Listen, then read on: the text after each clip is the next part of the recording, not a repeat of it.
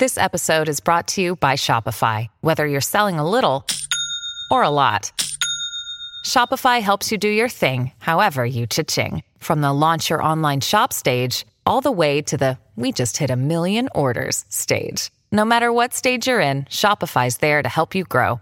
Sign up for a $1 per month trial period at shopify.com/special offer, all lowercase.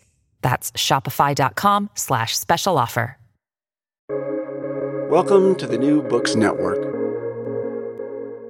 Hello, you are listening to New Books in Christian Studies, a channel of the New Books Network. I'm your host, Jackson Reinhardt, and today I am pleased to be with Bishop Emilio Alvarez to talk about his new book, Pentecostal Orthodoxy, Toward an Ecumenism of the Spirit, published by IVP Academic 2022.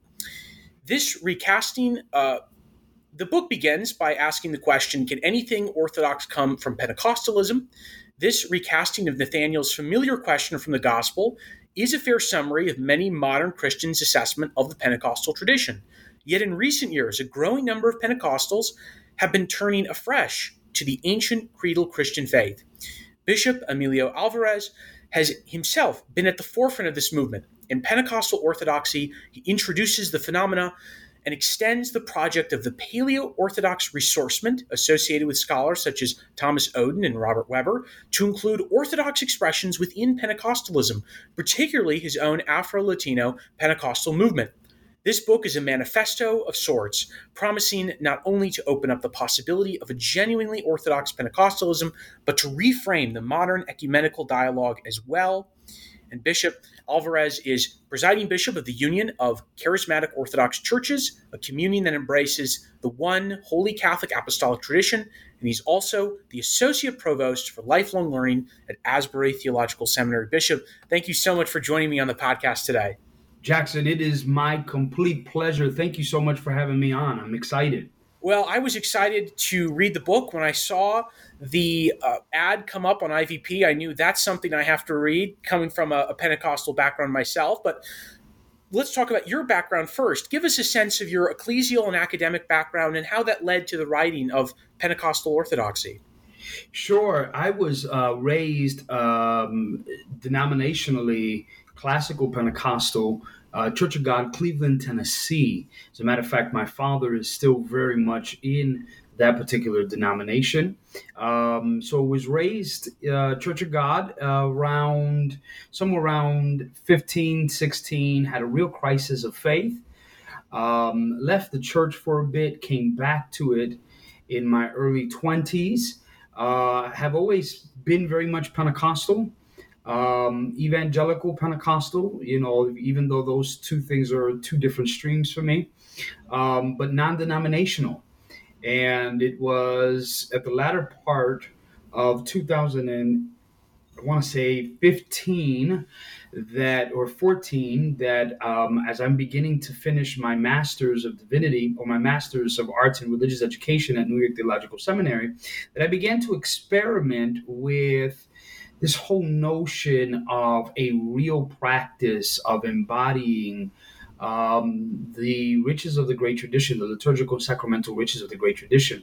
So in 2013, I began researching three-stream movements, the Convergence Worship Movement, Ancient Future Faith, and began to really incorporate that into our services. I've been pastoring since I was 20. And so since then, we have just consistently developed planted churches that have been, practicing again that spirituality, the rich spirituality of the great tradition. Did my master's in religious education at New York Theological Seminary, then went on to do my PhD in religious education at Fordham University, and now under the very Reverend Dr. John Baer, I'm looking to do my second PhD at Aberdeen with him as my mentor. So that's a little bit of my ecclesial background. You've already mentioned that I am currently serving as the presiding primate of the Union of Charismatic Orthodox Churches, which is a federation of churches around the country and around the world of charismatics and Pentecostals who have recovered the great tradition. So That's a little bit about it. Yes. Fantastic. Well, your first chapter begins with definitions. Tell us what you mean by Pentecostal and Orthodoxy, because I think many people, both in and out of those traditions, have a lot of ideas on what those terms mean. How do you set out Pentecostalism and Orthodoxy? That's a great question, Jackson, because I'm always confronted with that very same question. And so, first and foremost, when I utilize the term Pentecostal, as I say in the book, I'm not so much really defining the classical Pentecostalism that started in Azusa Street 1906. I'm actually going broader than that, and I'm looking at the historical and the biblical terminology, Pentecostal, as including the empowerment of the Spirit, the ecstatic manifestations of the Holy Spirit, these kinds of giftings, whether you speak in tongues or you don't, and whether you consider it evidence or you don't. There's been of course, if you know, a trajectory within the church that includes both areas and some other areas that have developed. So when I use Pentecostalism, I'm using it in the broader sense, not classical Pentecostalism, not just neo-Pentecostalism, but in the broader sense to identify the giftings and the work of the Spirit throughout the history of the church. When we utilize the term Orthodox in the book, I am not referring to Big O, right? Big O, the Orthodox Church or the Orthodox tradition, Big O, but it really is little o, which is that classical consensual exegesis, that little o, which, as I explain in the book, we can utilize or we can see developing throughout the history of the church before the Great Schism of 1054. So when I utilize little o, that's what I'm referring to. When you advocate for this Pentecostal orthodoxy, and you recommend that Pentecostals stay within this kind of tradition, why should Pentecostals stay Pentecostal as opposed to joining charismatic churches within Anglican, Catholic, or Eastern denominations? Yeah. I think that because of how I'm utilizing Orthodox to suggest and to bring up the liturgical, sacramental, theological riches of the early church before the Great Schism that I believe belonged to the whole church, I see Pentecostalism being able to draw from these treasures of the great tradition, yet not having to go and cross over into a particular denomination, into a particular tradition. I argue in the book that it's interesting that in the Catholic charismatic renewal, the charismatic renewal movement, when Roman Catholics, Anglicans, Episcopalians, everyone was benefiting. There is even, a case to be made that if you subscribe to Father Timothy Cremeen's book on the marginalized voices in the Eastern Orthodox Church at the same time, that this type of renewal movement came into Orthodoxy. Yet the interesting thing to me was that there were these wonderful men and women of God who were experiencing these moves of the Spirit and recovering these moves of the Spirit and bringing them back to their own traditions. They were not moving into Pentecostalism. So you would, immediately suggest, right? Wow, you are speaking in tongues. Well, that's what Pentecostals do. You need to go find yourself a Pentecostal church. But this is not what occurred, right? This is not what occurred. And so it is interesting. It's almost humorous to me sometimes, and I say that respectfully. When people say, well, you're recovering the great tradition, you're recovering the liturgy, you're recovering the sacraments, you're recovering the historic, tradition, you have to go to a Roman Catholic church now. You have to go to an Anglican church now. Now you have to, because that's where that's done.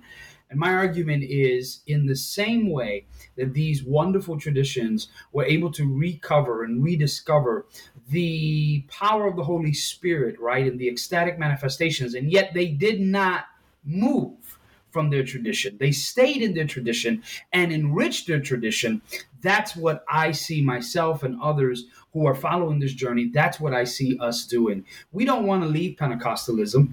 We want to enrich Pentecostalism. We want to say to Pentecostalism, this also belongs to us, and we don't have to stop being Pentecostals if we recover it. Fantastic. You consider yourself an Afro-Latino bishop, according to the book. How do you conceptualize Afro-Latino, and what makes Afro-Latino Pentecostalism distinct vis-a-vis, say, the tradition I grew up in, which was very white-dominant Assemblies of God Pentecostalism? Yeah. Well, I mean, Afro-Latino is a terminology that is expanding and developing. It's continuing to expand and develop.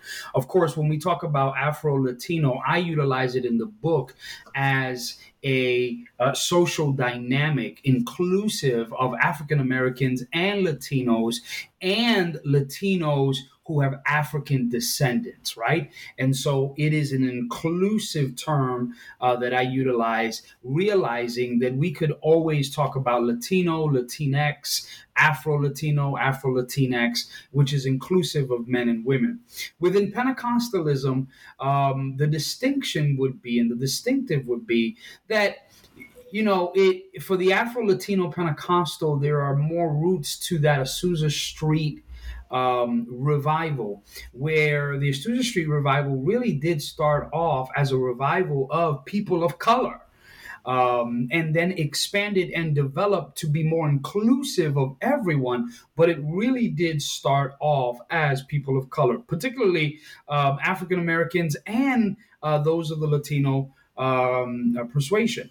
And so the distinction that I see is that in the Afro-Latino context, Pentecostalism, there is kind of a rootedness to this Azusa Street revival dynamic versus other denominations. Not to play down other Caucasian denominations, because of course our white Caucasian brothers and sisters played a major role, but the beginnings were of people of color. Fantastic. So you've mentioned the term great tradition. I read a little bit in the book's synopsis about Paleo-Orthodoxy. Tell me what this great tradition is that Pentecostal Orthodoxy seeks to revive. Yeah, so the great tradition, of course, are the riches of the liturgy and the sacramental spirituality of the church. How we get to that is interesting. And so when we talk about the ressourcement of Paleo-Orthodoxy, which I extend into Pentecostal Orthodoxy, my view, first and foremost, is that Paleo-Orthodoxy is this umbrella. And so the umbrella is Paleo-Orthodoxy, and under this umbrella of Paleo-Orthodoxy, you have the various expressions of this particular renewal movement, which is called Paleo-Orthodoxy. And so you will have, of course, three-stream language, you have ancient future language, you have convergence worship language, and then I argue that Pentecostal Orthodoxy is one of the latest expressions. So to recover the liturgy, the sacramental spirituality, the historic theology of the church is for me to recover the great tradition, that great tradition that belongs to all of us. Yet, we do this as an expression within Paleo-Orthodoxy, utilizing the extra-canonical normative interpretive arbiter, right? We all have a communitarian approach to theology. We are not closed canon, right? Just kind of looking at things very static and very linear, but we have a communitarian approach which the community speaks. Our communitarian approach is this extra-canonical normative interpretive arbiter, which is St. Vincent of Lérins, quod ubique, quod sempre, quod ab omnibus credentem est, right? We believe that which has been believed everywhere, always, and by all. We hold to the faith that has been believed everywhere, always, and by all. Now, when I utilize that in relation to the great tradition, my scholar friends get really squirmy, right? Because, okay, everything is, the faith that has been believed everywhere, always, and by all, right?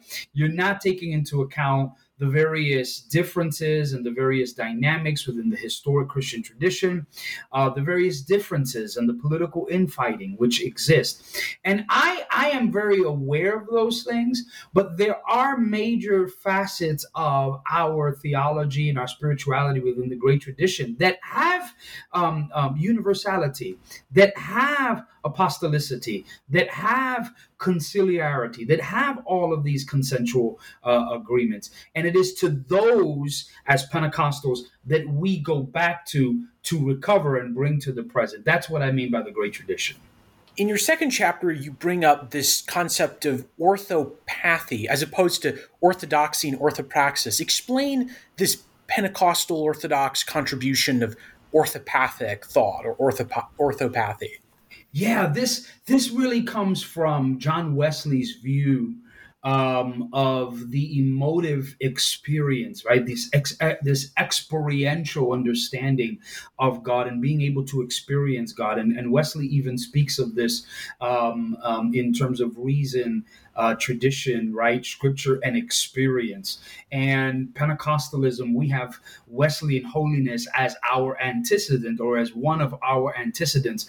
And so it is always really orthodoxy, orthopathy, and orthopraxy. But to be honest with you, Jackson, I really am reconsidering, and for Pentecostals, I reconsider where we start. And I think that we sometimes, many more times than others, we start at orthopathy and get to orthodoxy and then get to orthopraxis.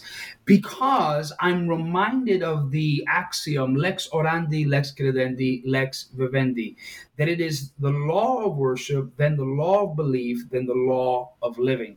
And I think orthopathy for us in the Pentecostal charismatic world plays into how we learn, what we learn about God, because in our experience, right, that has been our critique, that our experience is null and void, and that it's just emotive, and that we're just having these moments of breakdown, but there's something really going on there.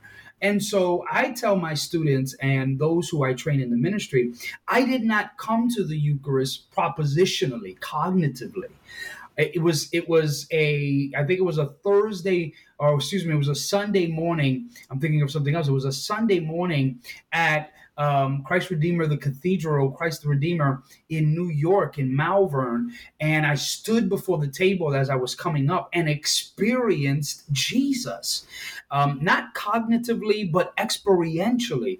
And so I came to know that there was real presence at the table, not because somebody propositioned or cognitively gave me some theory, but because I experienced it. And so I see orthopathy as God working through experiential, emotive experiences or emotive spirituality to teach us, to bring us to a place of understanding Him. And then we learn, right, how to be able to believe, and then we learn how to be able to live. Does that make sense? It makes complete sense. I was thinking of my own experiences in believing God, God Himself. It was not a cognitive proposition, some sort of, classic scholastic argument. It was the experience of the Holy Spirit upon me that drove me to believing that, rather than a reasonable assent. And people say, are you,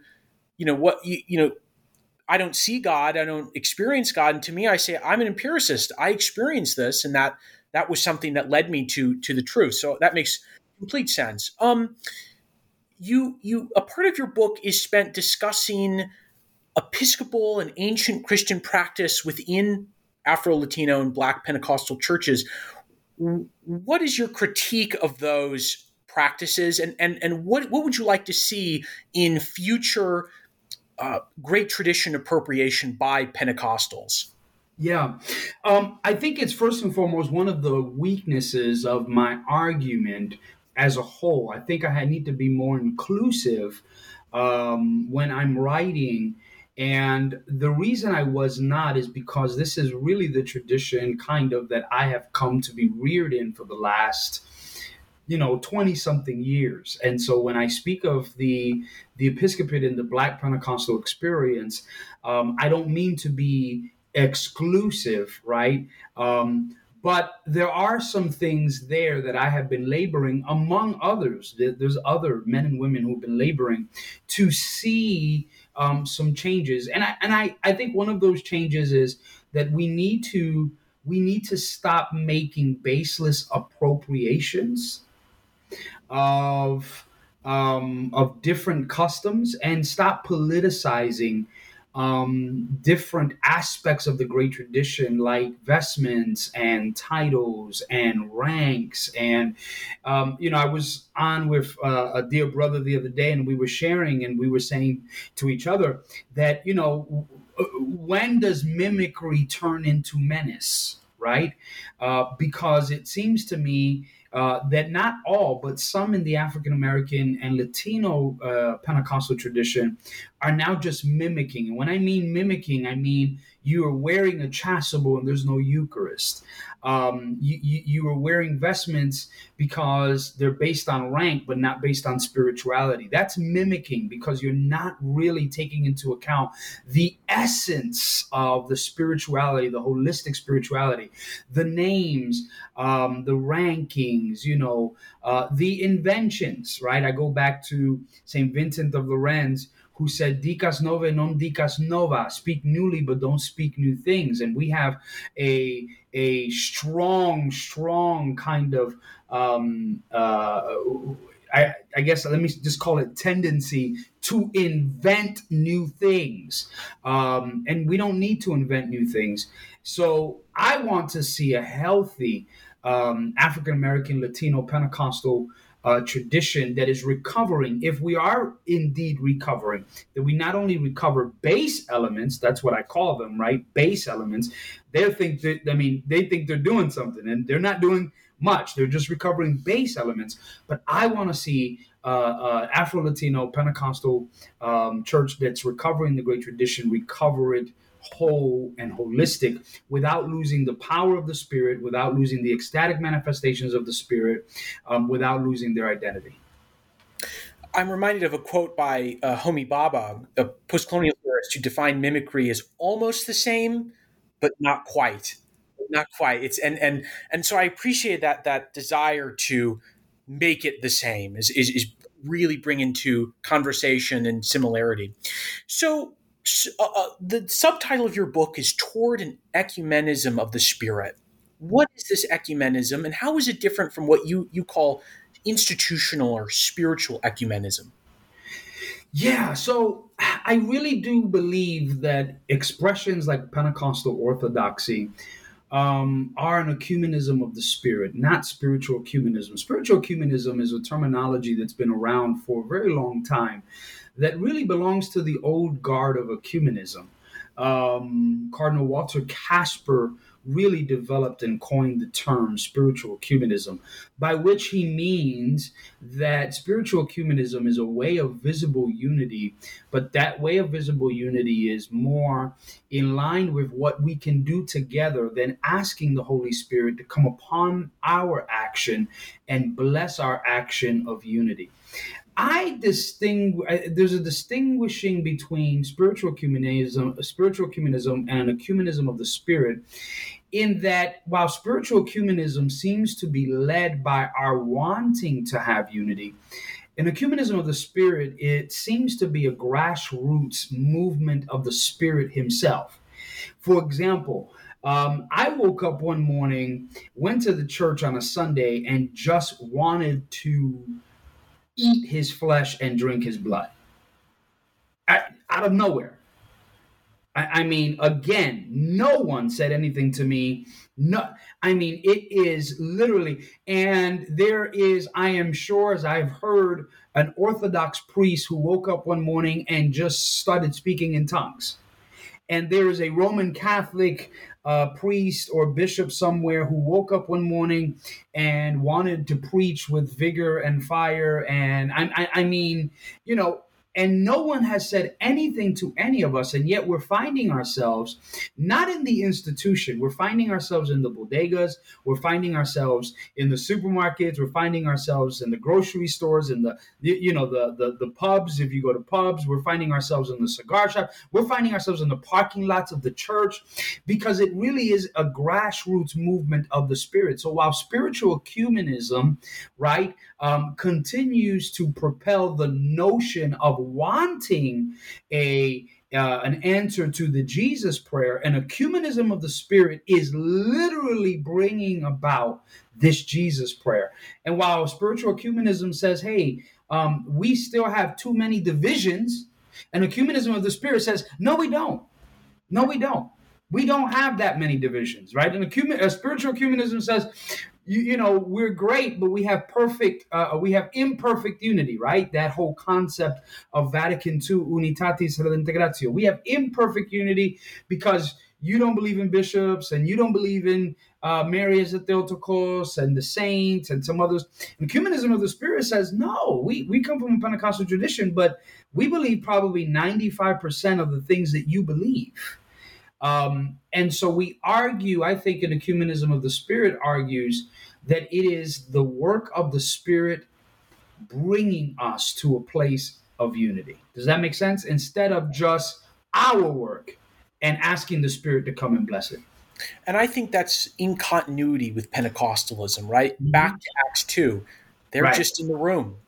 Right. And the Spirit descends upon them, right? It's not the church. They weren't in Jerusalem with the church and the bishops. It was all before that. Yes. And so I appreciate that chapter so much. So a penultimate question before we end, although this conversation is very enlightening, is what are some ways in which this Pentecostal orthodoxy that you describe is similar to certain great fruits of the great tradition, such as ancient Christian mysticism and monasticism?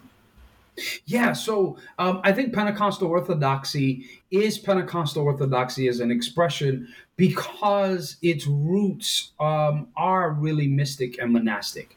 I think Pentecostalism has these roots that exist there. But in Pentecostal orthodoxy, we are actually drawing those roots out, right? We're actually making a point that we belong more to the monastic and mystical tradition than anything else. I argue that Pentecostalism, this form of Pentecostalism, is more Eastern monastic and mystical than it is anything. As a matter of fact, most Pentecostals don't know that in the Eastern tradition, for example, there are really two lines of what we know as apostolic succession. Now, I'm not a guy who argues for apostolic succession. I'm always arguing for apostolic work. That argument of apostolic succession, they can have that. But apostolic work, I mean, we want to do that all day. Yet, wonderful scholars, one of them being the late Archbishop Callistus Ware, of Memory Eternal. And he would argue that there are two lines. One line that's hierarchical, right? And then the laying on of hands through the generations. But there's another line that is mystical, monastic, that comes through the monastic fathers, that comes through that stream of monasticism that expresses itself by the power of the Spirit through miracles, signs, and wonders. And when Pentecostals look at the monastic and mystical tradition and we begin to see ourselves there, it makes perfect sense. And so to what extent are we inheritors of what Simeon, the new theologian in the 11th century, calls that golden chain, right? That golden circle of that apostolic succession that comes down. And so I believe that in Pentecostal orthodoxy, we draw out that mystical and that monastic aspect of our spirituality and our theology, and we get to see ourselves and say, we belong to this. We've always belonged to this, and this belongs to us as well. I'm reminded of my Pentecostal parents who, once they got through that kind of anti-Catholic bias, have over the past several years just been reading so much mysticism and monastic works and they love Evagrius, Pontius. They love who else? The Byzantines. Pseudo Dionysius. They just love Yes. these mystics. Yes, And the illumination and light. Yes. exactly. And once they got over that, which you speak of in the book, that anti-Catholic bias, they were able to totally recover these great traditions. Well, this has just been a fantastic conversation, Bishop. Thank you so much. But before we end the podcast, I'd like to know what future works you have planned, both in your academic career and also in your ecclesial work. Well, so right now I'm finishing up on the book contribution for the fullness of time, and it's a contribution following all of the liturgical seasons of the calendar. So Dr. Esau McCauley has written on Lent. Tish Harrison, I think, is writing on another one, and so I just got done writing mine on Pentecost. I've started to write on Inheritors of the Golden Chain, arguing for Pentecostals who are recovering the great tradition to look at the second line of apostolic succession through monastic and mystical lenses. And then I'm looking for the right publisher to publish what I will be entitling, or hopefully they're going to let me title it this way, by the power of the Spirit. I'm going to look at epiclesis, the concept and the notion of the epiclesis historically, and I want to connect it to Pentecostalism and showing Pentecostals how this epiclesis, if it works for healing, if it works for signs, if it works for wonders, it's got to work at the table. Right? If it's changing and transforming and creating new limbs and causing cancer to be gone out the body, if it has that kind of power when we call upon the Holy Spirit, that invocation, and we lay our hands, then that same Holy Ghost has to be changing the bread and the wine into the body and the blood of Jesus. And so I want to map that out and then look at that and interconnect both. I think that's fantastic. I think we should not compartmentalize the Spirit to just one aspect or one miracle. That's great. Well, Bishop Alvarez, thank you so much for coming on. It's been an absolute pleasure. You've been listening to New Books in Christian Studies, a channel of the New Books Network, talking with Bishop Emilio Alvarez about his new book, Pentecostal Orthodoxy Towards an Ecumenism of the Spirit, published by IVP Academic, 2022. Thank you so much for listening. Have a great rest of your day.